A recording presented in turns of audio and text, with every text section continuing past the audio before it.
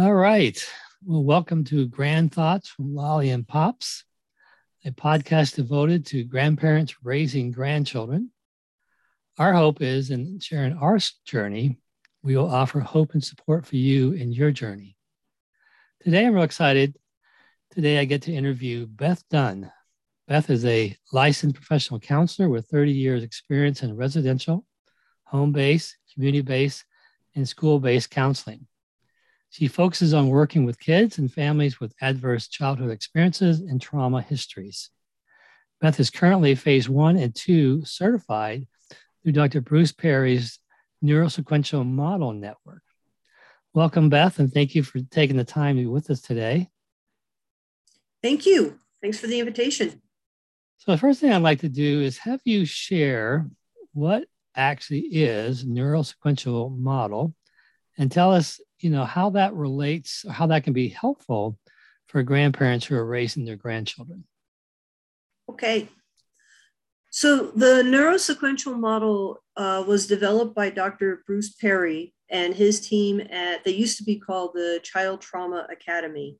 And I think they've completely changed their name over to the Neurosequential Network or Neurosequential Model Network. So to break it down, neuro meaning brain, sequence meaning unfolding or the developmental process of brain development. And so what Perry and his team really emphasize are a few things. One, that the brain does develop in a sequential way. So going from the base, we get the brain stem, and then the diencephalon, cerebellum, and then the limbic system, and then the cortical. And that's a way oversimplification, but that each of those components or systems, if you will, gets put into place and soft wired and then hardwired up at key moments in human development.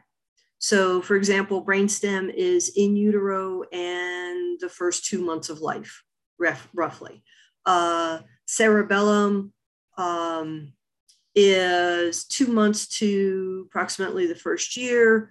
Limbic is first year on up to about age 4, 5, and then pretty much the rest of the lifetime developing and firing up the cortical system, the highest part, frontal part of the brain. And it's an oversimplification of the process. And so one of the things I want to make sure to emphasize is it's not like the parts are missing. It's not like you can look at a small child and like there's half of their head is gone kind of thing. It's the components are there. The physical structure is there. But a key part of human development is wiring up and getting the brain to have billions and trillions of experiences that it then makes memories, or as Perry's team calls them, associations. And each of those associations either becomes, depending on the age, a single neuron. So for example, a child is sitting, an infant is in the room, and they hear a woof. And then a big furry thing walks by and they touch the fur. And they hear the woof and they touch the fur and they hear, so there's a neuron attached to the sound woof, and then there's neurons attached to the sensation of fur. And then eventually it's going to have 4 feet and ears and a tail. And then somebody in the background is going to keep saying this sound, dog or doggy. And those components are all going to be connected. Those associations are all going to be connected together. And when that child is old enough to acquire language, that child's brain will put all of those neurons together and come up with the concept and the word dog, right? So each one is an individual association potentially, and is potentially an individual neuron. But then if we relied on just single neurons, our brains would be the size of, flat screen TVs in a bar, right? So our brains do this incredible superpower thing of they're not just individual neurons, but it's also the connective tissues, the connections. So the glia and the synapses between, they all get associated so that the brain super fires off of if I see a big furry thing, my first response may be dog, but then my brain will start firing off the connections of cat, moose, rat, everything that has fur is going to be categorized and lumped together so that I don't have to search my brain and spend 5, 10, 15 minutes every time I see a furry thing trying to figure out what it is. My brain super fires and like makes the connections really quickly. Okay. Another example of that is if you think about young children developing the capacity to move around. At first, there's wiggling when they're laying on their backs. And then they do that cool thing where they flip over and they do their first push-up, right? And then they're crawling around.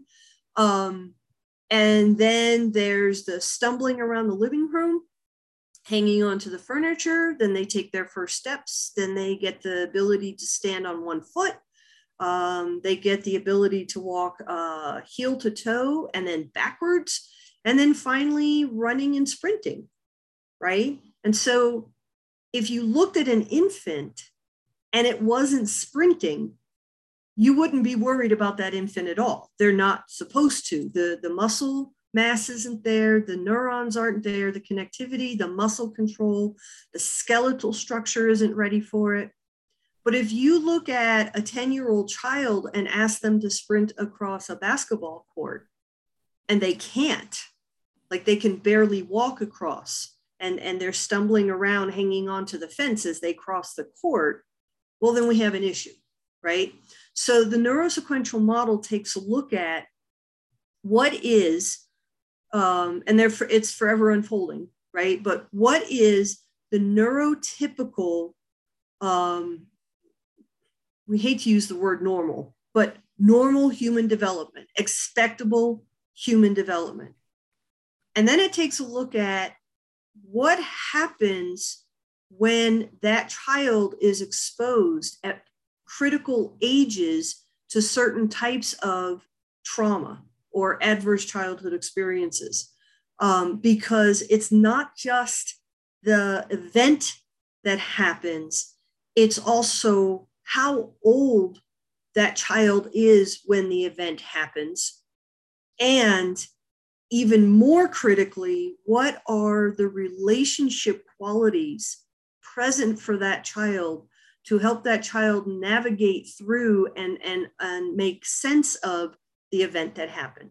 And so the neurosequential model is it's this overarching, almost like it's a paradigm of understanding not only human development and what are the neurotypical expectable, what do we look for at specific ages in terms of behaviors and abilities, but also what happens when that child does not get an optimal experience and how can we help them heal it? And the number one healing component is relationship, but we'll get into that because that's where the grandparents definitely come in. Okay. Does it do much with trying to identify what creates the deficiencies and things? Is that part what you're saying? Yes, it's huge, right? So that was the overall paradigm. Right, but right. In terms of, because they have multiple branches too. There's the neurosequential caregiver, which I highly recommend if you get a chance to participate in that. The neurosequential model for educators, which specifically targets how you can use this paradigm in your classroom to be more successful in engaging your students and helping your students who might have some of these adverse experiences. And then there's the neurosequential model of therapeutics, which is the one that I'm certified in. And in the NMT, a huge emphasis on that is creating what they call a brain map. And through a series of questions that targets the intrauterine experience, the mother's safety level, father's presence, substance abuse presence, other traumas, transition chaos, family genetic history. It's a really comprehensive metric. And in using that metric, we can sit down and create a model, a working model of roughly what is working for that child and where they have met their developmental, like they've mastered the developmental challenges versus where they are still struggling to wire some of that stuff up. And then those, you'll see, well, podcast audience can't see my hands, but it's the model he uses is an upside down triangle. And so the metric generates an upside down triangle with specific squares that indicate targeted brain function, everything from reading and math ability to impulse control to memory to suck, swallow, gag responses. And then it's color coded, red, yellow, green. Green is you fully mastered it for your age expectation. Yellow is close, but no, not quite. And then red is there are some serious therapeutic needs emerging for this child. And then the other thing that I really appreciate is they switch the graphics in this metric and they give you a bar graph of here's a neurotypical adult, and then here's a same age peer, and then here's the child that you measured, right? So you can do a direct comparison for, okay, my Timmy is here and, mom used drugs. There's a lot of domestic violence, versus your Timmy is here and had an optimal experience. And my Timmy is shown to be a percentage point or whatever behind Timmy. And then it specifically targets if you have that Timmy has sensory integration issues or self-regulation issues or relationship issues or cognitive issues, and shows you where those are, and then generates a series of potential therapeutic interventions that have been evidence-based to show that they can be effective in helping Timmy to heal wherever the deficit may be. So they can regain what they've lost, whether fully or at least partially, through the therapeutic techniques. And yes, okay, yes. If there wasn't the hope and healing, none of us would be doing what we're doing. Right. Yeah. What typically happens though is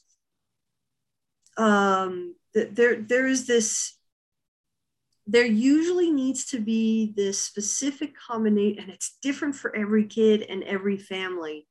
But once you figure out whether the issue is in sensory integration, so that's like brainstem diencephalon part, or self-regulation, diencephalon, cerebellum, little bit of limbic. And then relationship is limbic and cognitive is cortical, and right. So once you're able to sort of sort through specifically where that child's needs lie, then if you can create this nurturing, saturated, relationship-rich experience for the child, that's when we find the healing just takes off exponentially.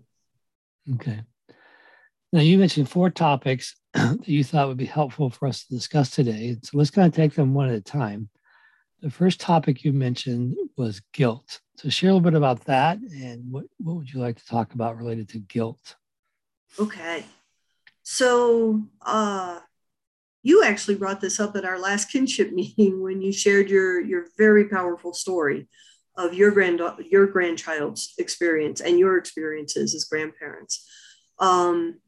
In my experience as a therapist working with families, whether it's grandparents or other kinship providers, we often get around to talking about guilt kills, right? Guilt just, it's like the poison that sifts through, and it's expectable, it's predictable, right? And it's one of the biggest challenges that kinship providers, and especially if not the biological parents, then definitely grandparents that I've worked with, have struggled with. And it comes everything in every form, from the what did I do wrong question, how did I contribute to this kind of thing? What did I miss Am I doing enough? Is it okay for me to say no to my child, to say yes to my grandchild? Is it okay for me to say no to my, by definition, grandparents tend to be a little bit older, right? So grandparents are no longer in the 20-something set, typically speaking. And so is it okay for me to say no to my current peer cohort and their expectations in order to say yes to this grandchild, right? So there's a lot of guilt in this experience, because typically, unless it's a car crash or your Dickensian orphan situation where mom and dad were both killed outright, by a satellite falling on them, then there's usually been an experience of a removal of a child by some state agency or through a more informal, the family gets together and is like, that's it, enough, we've had this. And the child needs to move to a different kinship provider. And so it's there. And my first recommendation is that we talk about the elephant in the room, that it's ridiculous for me to say to a client, well, you should feel guilty. Well, you're going to feel whatever you feel, And so the first thing that I support grandparents and kinship providers in working on is, let's take a look at what were the circumstances around your child and then your grandchild's coming into the world, right? And what were the experiences? And let's just accept nobody gets perfect parents. Nobody. I didn't, you didn't, your parents didn't, your grandparents didn't. I'm a bit of an amateur historian. If you want me to bore you stupid, I will tell you the story of Gilgamesh and take apart all of the components or a lot of the components that indicate, society was messed up 6,000 years ago. So often the game that I play is I set a clock for 2 minutes, and for 2 minutes, you're allowed to bag on your parents and blame the snot out of every generation that's come before you. Right? Because it's fun. Right. But it doesn't solve anything. Right. Did you make mistakes? Yeah. Do I make yes. So if we can just embrace that and recognize it and find ways to forgive ourselves and focus on what do we need to do better going forward. Right. No, that's a good point. And definitely that is a very common experience. And one of the things we try to do through a lot of our blog posts is just share our experience and be very real, very honest. And so other grandparents can go, I'm not the only one who's had that guilt. And guilt is definitely an emotion. And once again, we need safe places to be able to be honest about that. You also talked about the importance of parenting classes and support.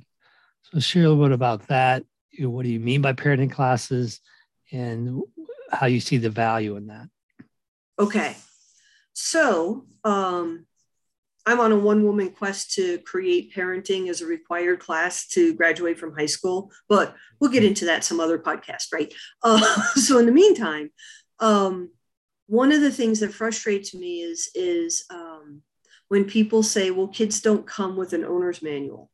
And no, they technically don't. However, we have developed in the last 50 years, evidence-based, time and time again, parent, grandparent, kinship provider, foster parent, adoptive parent, proven effective parenting techniques and interactions, right?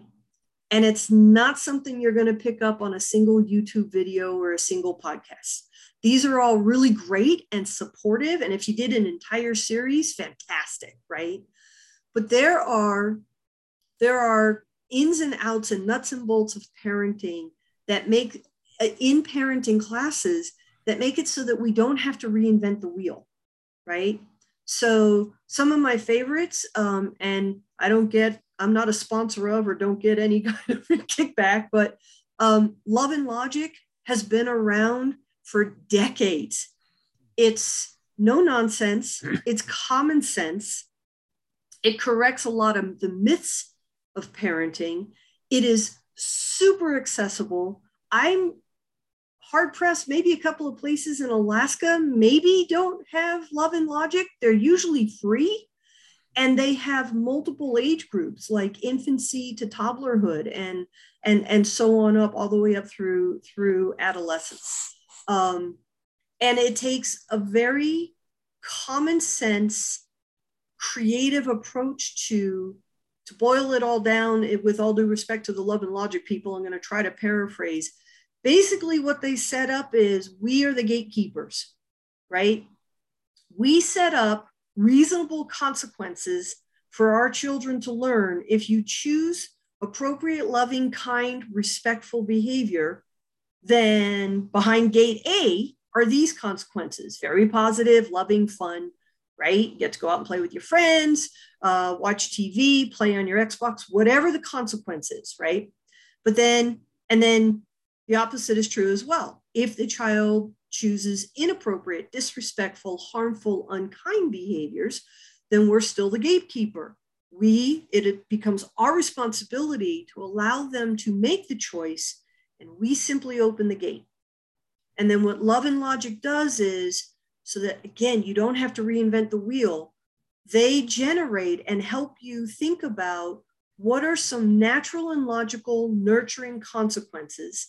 So you don't have to think about it all. And they also do the process of, you don't have to come up with the consequence in that second. It is, fair game as the adult to say to a child, you're going to need to take a time out in your room. Well, what's my consequence? Mommy needs to think about that, right? And that is a natural consequence. And that one they sweat worse than the actual consequence, right? Right. So Love and Logic, if you are anywhere near a community college or a university or a college, early childhood education, because they're going to cover brain development. They're going to cover what should you be looking for? What is not acceptable, but expectable behavior? Not just physical development, which your pediatrician will go over, like, are they walking, crawling, that kind of thing. But there are expectable behavioral milestones. There comes a point where your toddler is going to turn around and say no. And that, yay, right? Because, woohoo, that's a milestone. It's not a fun one, but it's a milestone, right? So Love and Logic parenting classes, early childhood development. And the reason I emphasize those is the doing it is hard enough in the moment. The take a breath, think what I just learned in class. What are my options? I really want to rip this kid's head off and piddle down the hole, but I know that's not the right approach. So, right? So taking the class helps to sort of prime our pumps and gives us permission to get creative and practice it in a class with other people who have similar experiences, and feedback and sharing your stories. Parenting is a collaborative community. Raising a child is a collaborative community event. Anthropologically, historically, we are a social herd or pack creature. The idea of a single parent, that was like the worst case scenario, right? And so parenting classes kind of give you that built-in community with people who really do have a sense of what you're going through. Right. So check out, they're usually free. And so I recommend going. I go back and take the Love and Logic course every 5 years or so, just to sharpen my skills. No, that's good. In fact, it really leads into one of the things we talk about with our grandparents. One of the myths that a lot of grandparents have is, I can do this the same way I did with my kids. And what I tell grandparents is, you've got to go back to school. Yes. The world's different. And so we have to learn new techniques. And there are new techniques that weren't available to us, or approaches when we were raising kids. So it is helpful to go back to school and learn new skills that you will benefit from and your grandchildren benefit from. Yeah, and Love and Logic is one of the books we have on our website as a resource. So, Excellent. so that's one thing we can help with is we come across some good parenting classes that are available to people. We'll share that. So that's great information. The next topic you had was expectations and approaches. So talk a little bit about that. So, and that kind of ties into that that myth of I can just do it the way I did it with my kids. The world's a different place, right? We didn't have to deal with social media, for better or for worse. And social media, it's like the last time our brains had to deal with this big of a challenge that had equal potential to be helpful and equally harmful. The last time the human brain had to wrap its head around this was fire, when our ancestors tried to master fire. And I think that was 7,000 years ago, might have been longer. Anyway, we still have fire departments and houses that burn down and buildings that catch on fire and entire cities and towns that burn down. So we haven't exactly mastered that yet either, right? And so there are different expectations, or I'm sorry, there are different realities for our kids today that just simply did not exist when we were kids.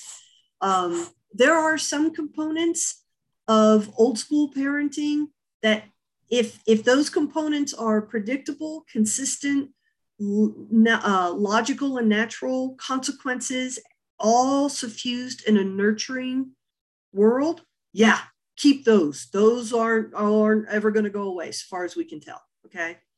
But there are,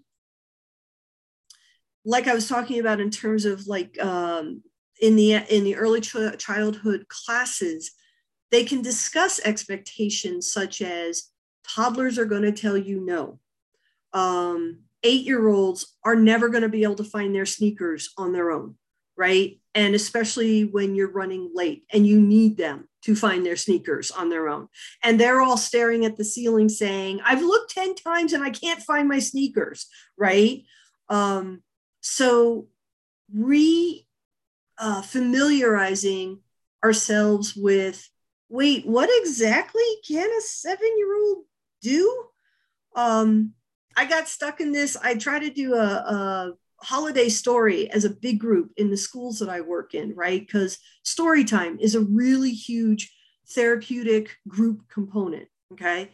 And in order to make it work in the schools, I have to include math and social studies and science. So I break out for second graders, you know, the story came from 1822. This is 2021. How old is this story? And, you know, crickets and drooling and just deer in the headlights. And I'm like, second graders can't do 4-digit subtraction. What was I thinking? You know, and dude, I'm an expert, right? So having a really good handle on, this is the age of my child. What should I be looking for in terms of physical development? Emotionally, are they where they need to be in terms of being able to name a feeling, healthily express a feeling, and manage a feeling, or are they struggling with things? You know, temperamentally, some kids are introverts, some kids are extroverts. Do they have friends?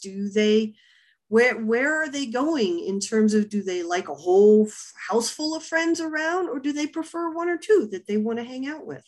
Are they under the illusion that 7,000 online gaming friends are genuine friendships, right? Because a lot of kids are struggling with that. It's like, right, but when the power goes off and all you have to play is soccer in the back, who's outside playing with you? I got nobody. Yeah. So helping grandparents really go back and revisit what are the age appropriate physical, mental, and emotional behavioral expectations for any given age group that they're working with. You know, the other thing I think is important to add into that equation is the fact that often we're dealing with children who have experienced adverse childhood experiences and trauma. And so that even can add another component in the sense of, even though they may be 7 years old, they may not be quite there developmentally, emotionally, because of what they've experienced trauma-wise. So I think we also have to add in the possibility of the impact of what they experienced growing up. Does that make sense? Yes. And actually, that becomes one of the, in the neurosequential model, there's a component of detective work. Like where exactly is this child struggling, right? And so one of the first things I look for as a clinician is, okay, I have a 7 or 8 year old child. These are the expectations for cognitive, they can't do 4-digit math, but they can do 2-digit, 20 minus 10 kind of stuff, right? They should be able to, with some coaching, name their feelings and express those feelings or manage those feelings in a healthy way, right? Like they might need a nudge to go draw a picture or yell into a pillow or go take a run around the court. But once I suggest those, that 7 or 8 year old child should be able to self-generate maybe 1 or 2 more, and then go and do it and actually experience the regulating and relationship management that we're asking them to do, right? So if I have a 7 or 8 year old child who Timmy's the child, Tammy comes over and says, I want to play with the green truck now, and takes the green truck.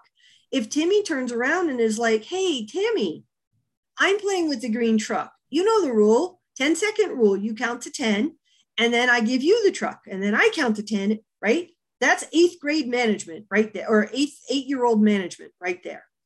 But if Tammy comes over and takes the truck, and Timmy throws himself down on the ground and is pounding with his hands and his fists, or is yelling and screaming, or goes tearing after Tammy, grabs her by the hair and throws her down and kicks her, that's a toddler response. And that gives me a huge clue as to where I need to start the healing process with this child, right? Talking Timmy through it is not going to work because Timmy has the management skills of a toddler, not an 8-year-old. And so again, knowing what the neurotypical expectations are and being able to see sort of where your child or grandchild is fitting or not fitting gives you a really solid footing around where do I need to start, and whether or not you need to seek professional support at some point. Right. And I think related to the expectation, one of the things that is kind of more, I've used this concept more with adults, but I think it relates to what we're talking about, is I'll never forget a story I heard from a psychiatrist from Europe who worked with borderline personality women. And it was, you couldn't get away with this in the United States, but basically in this facility in Europe, the women could actually chuck out razor blades to cut themselves under supervision. Mm-hmm. and kind of harm reduction kind of model. But the main point was what he said, what I teach my staff is at that moment when this young lady needs to cut herself, you need to understand that at this moment in time, this is the best she knows how to do. Yes. And you need to accept that. Now, yes. What I always tell people is that's not where you end, but it's a great beginning. And if you can accept that, then you can become a resource for that person. And when they need that acceptance in that moment, and then hopefully over time, you can teach them new skills and other options. But at this moment, it's the best she knows. And I was thinking about that as you were talking. I think it relates to what we're saying is, although maybe they're 7, maybe they have 3-year-old or 5-year-old coping skills. Mm-hmm. So at this moment, that's the best they know how. And if we expect them to have 7-year-old coping skills, there's going to be a gap there. We're going to have some problems. But if we accept that they have 3-year-old coping skills, although they're 7, okay, that's where we start. Yes. And I accept that. Now we can work on developing coping skills that they didn't learn earlier, but now can learn with time and patience. But I think that acceptance piece, where they are versus where you think they should be, is very important. Yes. And that's spot on. What I was when I included that as things that we might want to talk about today is what are neurotypical and reasonable expectations given the age of the child. Where is our particular child? And then being able to accept, yep, they're here, but that's just where the teaching begins. That's where the practicing begins. That's where those key relationships of, if I know I have an 8-year-old Timmy out on the playground at one of my schools, then one of my jobs is I provide a level of supervision to that 8-year-old Timmy that is closer to what I would provide to a 3-year-old, right? So I physically stay closer. I provide cueing. I let Timmy know, hey, Tammy's coming over. She may want to play with the truck. What are the rules about playing with the truck? Right? So I help Timmy, that chronological 8-year-old Timmy, by cueing him the same way I would if he was actually physically 3 years old. Right. And so a big piece of that is the struggle is helping grandparents and teachers and bus drivers and therapists and ministers and soccer coaches to understand Timmy is physically this big, but mentally and emotionally, when challenged, Timmy's coping. This is where he is. This is the best he has. And so it really does become our job to create that scaffolding to walk Timmy through the experiences and the associations and the brain wiring he didn't get for whatever adverse childhood experiences, not enough relational quality time, whatever it was that interfered with that developmental process. So that acceptance of where they are, absolutely critical. You kind of already are talking about this, but let's go ahead and talk about specifically what is commonly needed to heal or to help the child reset going forward. Oh, in 5 minutes or less, huh? We're open on time if you're open. Cool. Okay, so number one, and this is from Dr. Perry's research, Dr. Daniel Siegel's research, Holly Van Gulden. I could list Besser Vanderkolk. I mean, it's out there. So this is evidence-based, right? The number one necessary element to heal a human child or a human, right, are quality relationships. So primary relationships, secondary, tertiary, all the way across the board, right? In order for it to go well in an optimal setting, that newborn, actually the mom, while she was pregnant, needed to have a quality network of people supporting her through, talking her down from the ledge when the hormones were going, encouraging her to eat healthy, exercise, see her doctor, right? So all of that intrauterine support, sharing pregnancy stories, not to scare her, but to get her ready kind of thing. And dad needs to be a part of those stories as well, right? So the anthropologists have come down to the golden ratio for human development is 4 big people to 1 little people.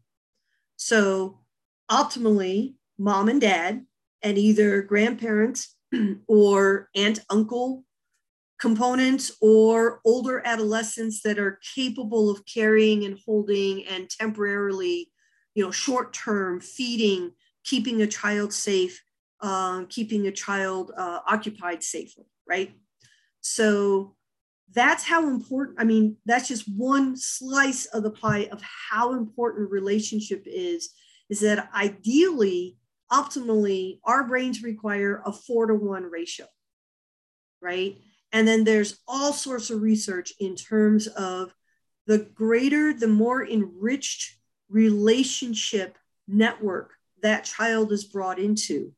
They have better vocabulary, they have better math skills, they have faster, what appears to be more earlier developed empathy, problem solving, all of the soft skills that IBM and Google are looking for nowadays, the ability to problem solve and manage your feelings and self-regulate and self-care, all of those things that they're paying big bucks for are developed in the first 3 years of life optimally in this super enriched relationship network that a child is brought into, right? So never, ever, ever underestimate the power of relationship, right? And then the flip side to that coin is for people, I'm going to take a historical figure and she's worked with Dr. Perry, so I'm going to pick on Oprah, okay?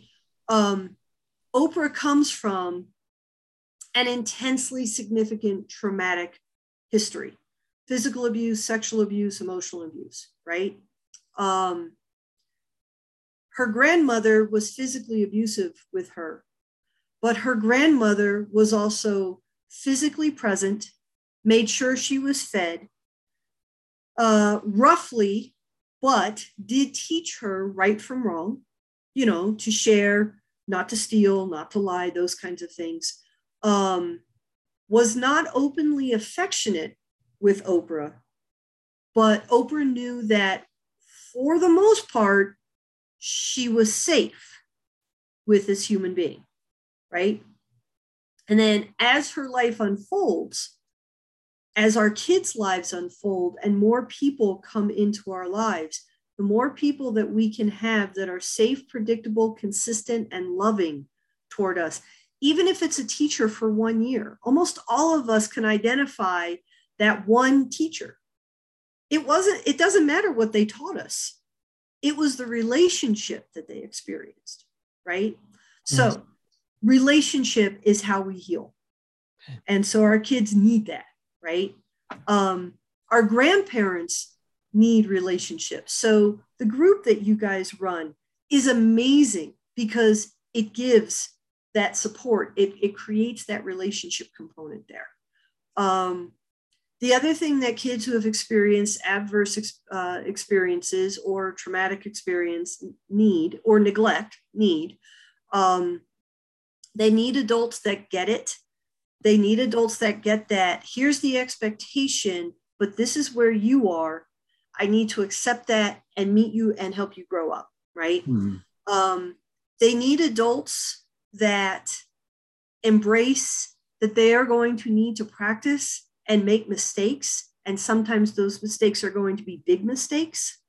For example, if you're dealing with 11, 12, 13-year-olds, cutting, substance abuse, and really unhealthy, inappropriate relationships and sexual choices are coming up. And if, as you were, that's a brilliant example of the cutters, the borderline cutters in the hospital. He's right. That the psychiatrist is spot on. In that moment, that is the best coping mechanism that person has. Well, if my best coping mechanism is when I get scared, I seek an alpha male who may eventually beat me up or get me pregnant, or both, right? But in the moment, he wraps his big, strong arms around me, and I come from a sexual abuse experience where that's part of what got wounded and twisted. Then if I'm working with a 13-year-old who is going out and sleeping with guys, right? Then as a grandparent, being able to not accept the behavior, but accept the underlying need that is being expressed by that behavior, that's really tough because we're asking under any condition, however kinship parent, grandparent, parent, bio parent, whatever, right?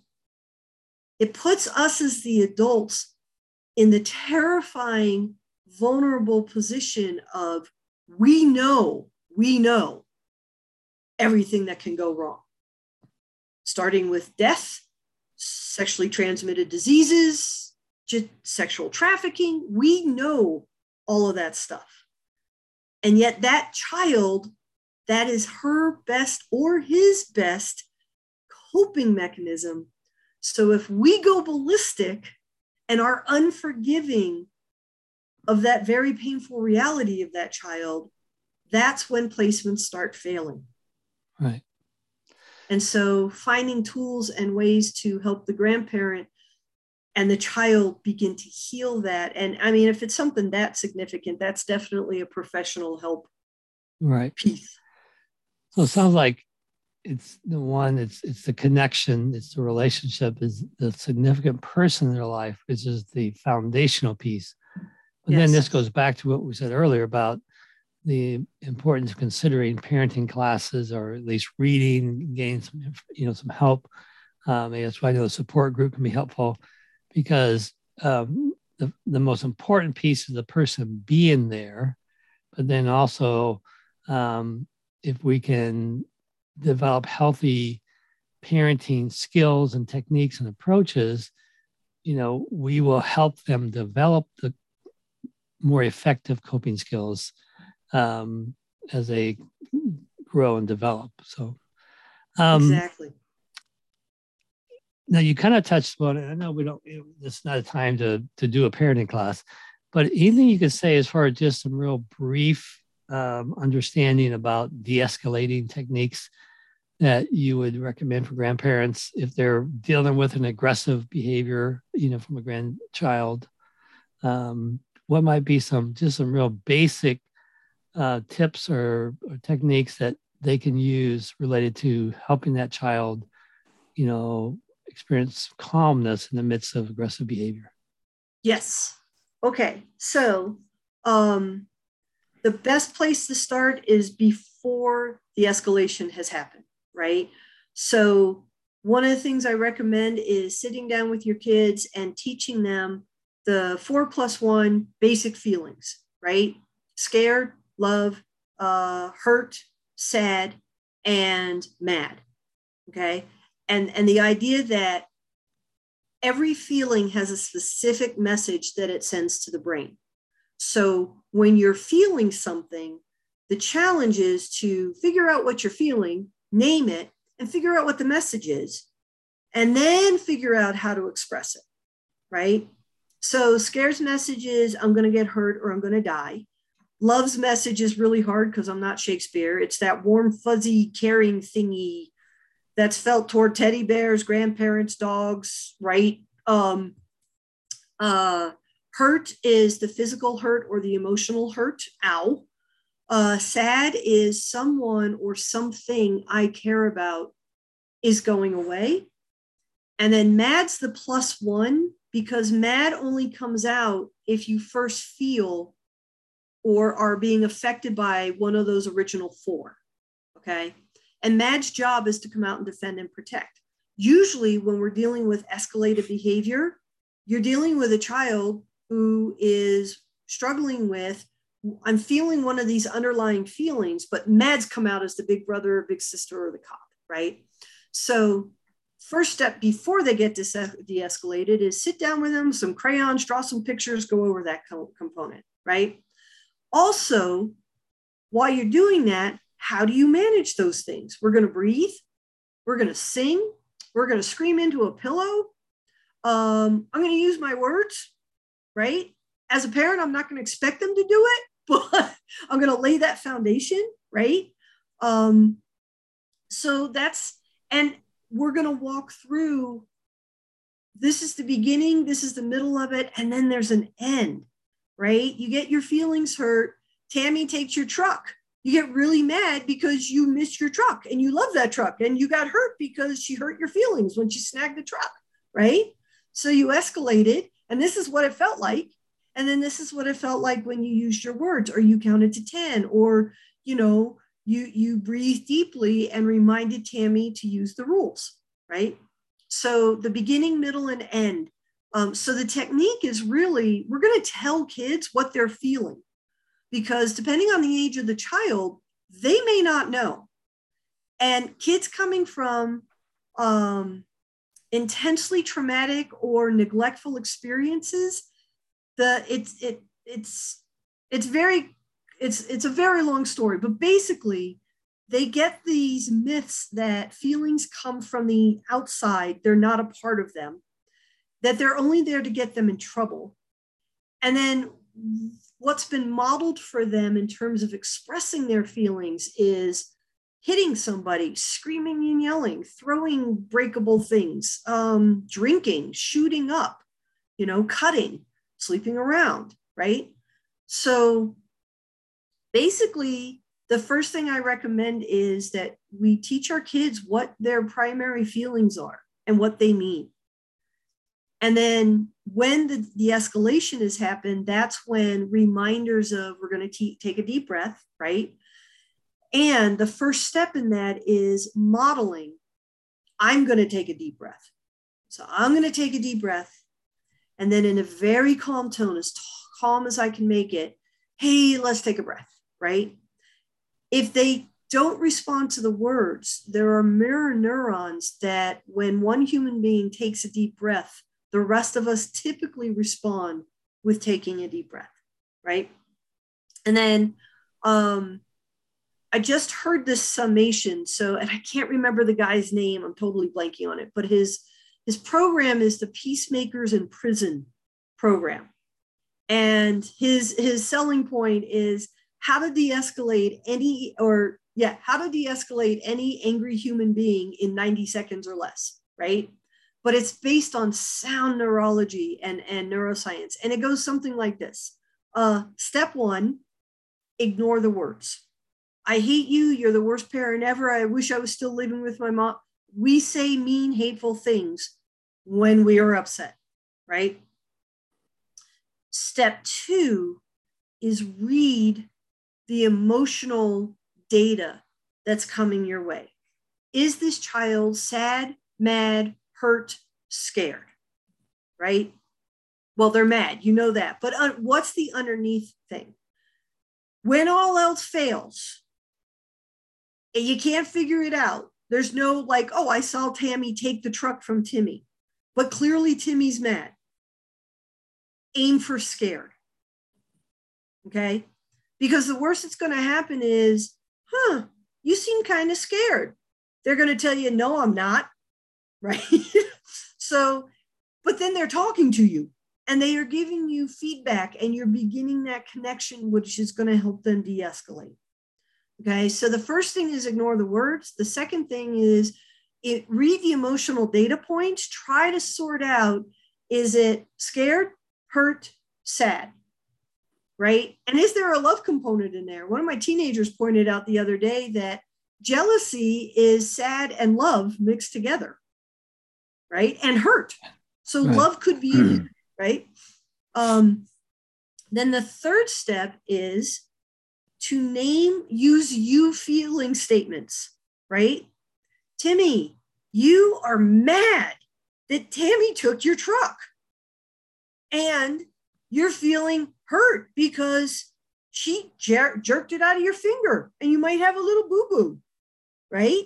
Or she hurt your feelings. So naming the feeling based on the data point, because underlying mad is we don't feel heard.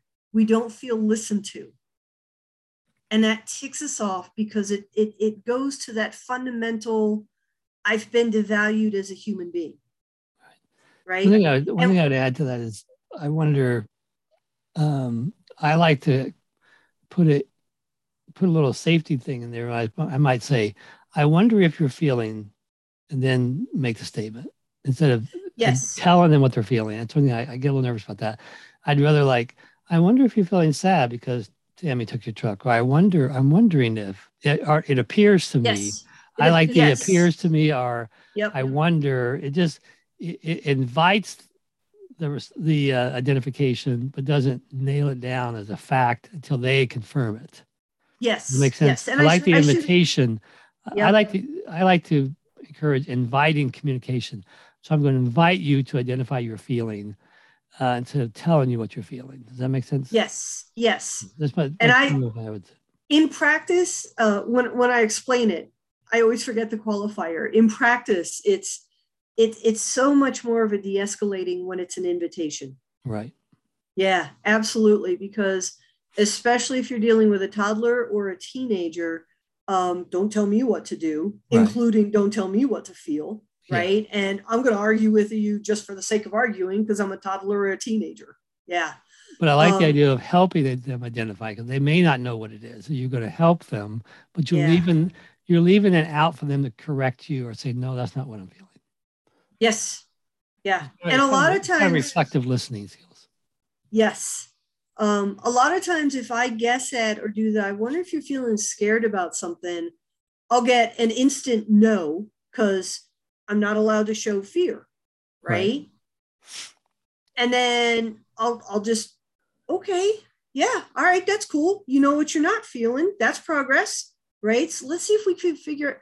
9 times out of 10, we circle back to I'm worried. Yeah. Right. Or I got upset about it's fear. Again, it's the ignore the words and go for what's really going on for that human. Yeah. Okay. Yeah. So continue on. So going on. Okay. So once you get the connection, right? Our tendency as adults, because we operate mostly up in the cortical, well, we'll just think about it and everything will be. So then we're going to want to jump in 9 times out of 10 to start problem solving. And if you have a neurotypical adult who is not finished sorting through those feelings, then problem solving is going to be felt as insulting and a shutdown and disregarding and devaluing. And it happens for kids too, right? So our tendency as adults is to jump in immediately as soon as I get that connection. I'm mad because she took my truck, and start problem solving. What we need, not just kids need a slightly longer period typically, okay? But even as adults, what we need is time and space with a safe relational person to feel those feelings and to just validate, yeah, that sucks when somebody takes something without permission, Even if Tammy all the way across the court had been saying, Timmy, your time is up. It's my turn to play with the truck. We're not going to get into an argument with Timmy at this point, right? We're going to really give him permission to feel that and be empathetic from his perception so that we can really get him de-escalated and going from that brainstem lower part of the brain back as high as Timmy is capable of functioning in cognitive land, right? As adults, we tend to jump into it too fast. So my rule in my head when I'm dealing in an de-escalation situation is I usually want to have 3 minutes of stupid, mindless chit chat where Timmy, what I'm looking for is, what's Timmy's breathing pattern? Is he responsive without even minor versions of escalating, right? Yeah, that's really tough when somebody takes something that you're playing with and didn't act. Yeah. And then he cranks no versus, yeah. And it hurt my feelings because she called me, right? So I'm looking for have the shoulders dropped, have the eyes calmed down, have the fists unclenched. I might toss out we're going to have to figure this out at some point, don't you think? To see if he's ready to do even baby cognitive problem solving. If he's not ready, we're going to sit with those feelings for a little bit. And I'm going to be modeling regulating. I may be walking and encouraging him to walk with me. I may be bouncing a ball because pattern repetitive motion regulates the human brain. I work with a canine therapy dog. And so I may be like, hey, Dexter has pokies in her fur. Can you sit down with me and help me pull the pokies out? Because then he's petting a furry, living, breathing animal, which automatically drops our heart rate and our blood pressure, right? So finding in the moment, regulating activities, and then reading those data points again, right? Okay. And then when I've got 3 solid minutes roughly that Timmy is connected to me, then and only then am I going to talk about, here's the problem. You're not the problem. This is the problem. How are we going to solve this problem, Timmy? And again, inviting him to be part of the solution. Yeah, that's good. Yeah. And then I'm sorry, one more piece that is a preventive piece. I go over the 5 steps of fixing a mistake, right? So you recognize, you name what the mistake is, you do a sincere apology, then you make amends, then you forgive yourself, then you try to not make the exact same mistake again. Make a better one next time, you know. That's good. Anything related to like calming kind of toys, maybe a safe zone? Do you do anything related to that? Yes. Yep. With this caveat, okay, any toy could be turned into a thrown object, a projectile, right? So you have to read the child, you have to read the moment, you have to read the environment, right? So the soft squeezy balls, again, patterned repetitive motion. Walking, bouncing a ball, dance, petting an animal, hugging a teddy bear or some sort of stuffy, going to your safe zone, you know, like we're encouraging, especially, every age, but for teachers to identify a small zone, like a corner of their classroom that might have soothing music that they can put the headphones in. One of those air diffusers where you put, you know, the cool smelling scents in the air, softer padding, like or even a blanket that they could wrap up in. The whole idea is, in that moment, how can I help you regulate with these comforting, calming, patterned, repetitive motions? So I get asked all the time about those they're poppers, and they come in all kinds of shapes now, right? Yes, and they're basically, they're like the bubble wrap of our childhood, right? They're great.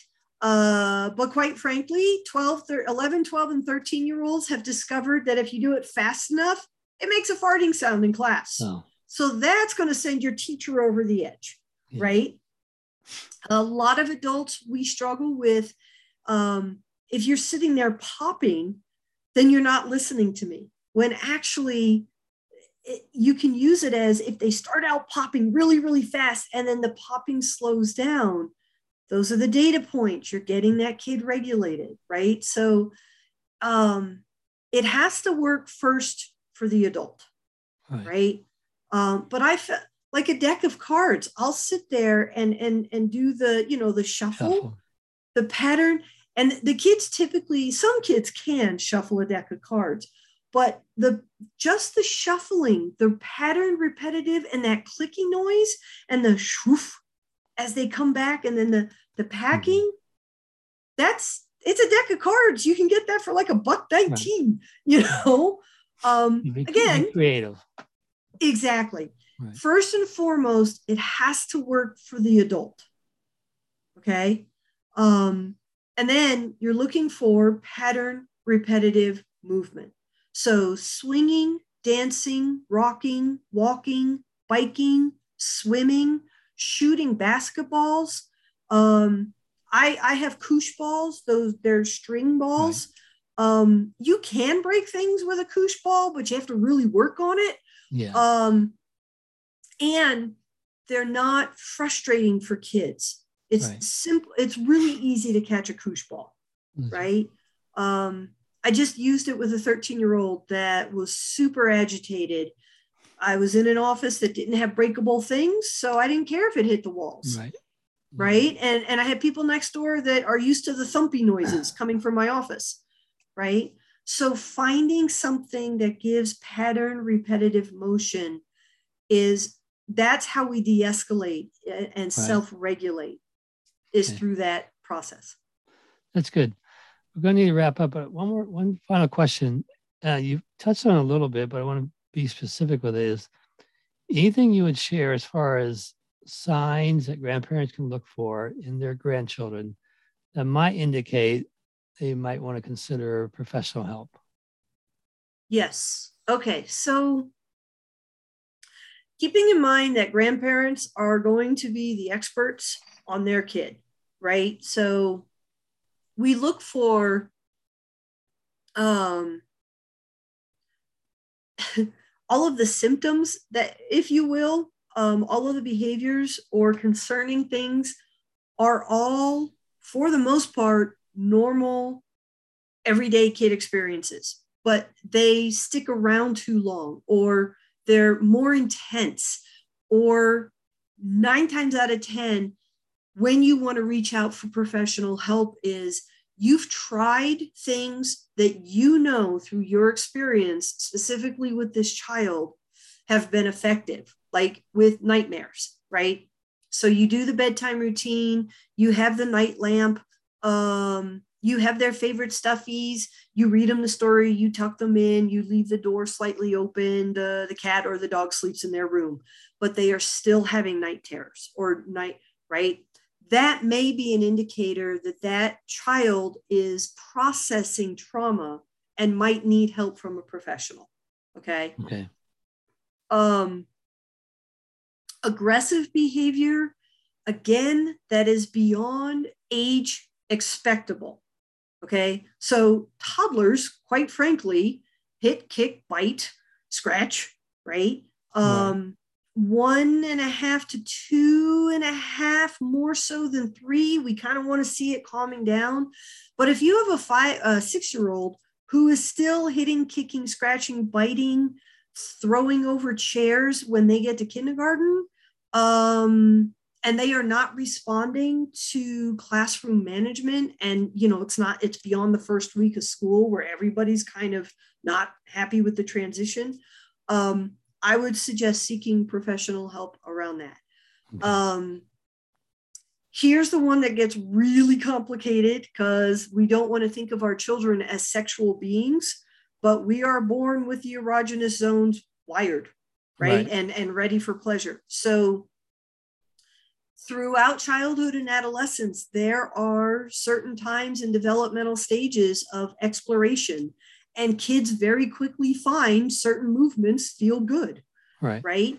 And so what it comes down to is if that child is not respecting socially appropriate boundaries. So for example, that's not something we do in the living room. That's something we do in our bedroom, right? That's not something you do on the bus, in public, right? With other people's children, right? Beyond the first correction, right? And not going ballistic of, oh my gosh, you're becoming no, you're not. Kids play doctor, right? They've been playing doctor before we invented doctors, right? And they don't know. They're just, hey, I found this really cool thing that feels good. Let me show you, because you're my best friend, kind of thing, right? Beyond an age-appropriate boundary setting, if the child persists in it, right? Especially when they are in stressful situations. So if children are masturbating at school before or during a test, right? They are going to get the harm of publicly being shamed, because their peers are going to laugh at them, and there's a good chance they're going to get yelled at, right? And that's an indicator when you can't control a behavior because it's how you're coping and it's your best coping skill, but it's consistently getting you in trouble. If the grandparents are not able to help that child reset that behavior, and that trouble keeps coming from the outside world or even within the family, right, that's usually the time when you want to reach out for some professional support. Okay.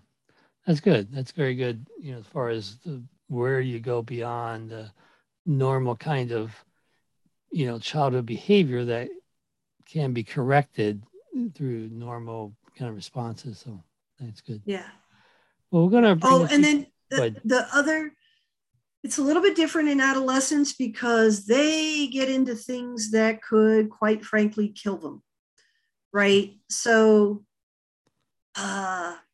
if your child is beyond the experimentation of, well, I really for real just smoked pot once or took a drink once. With alcohol and marijuana, that's one level, right?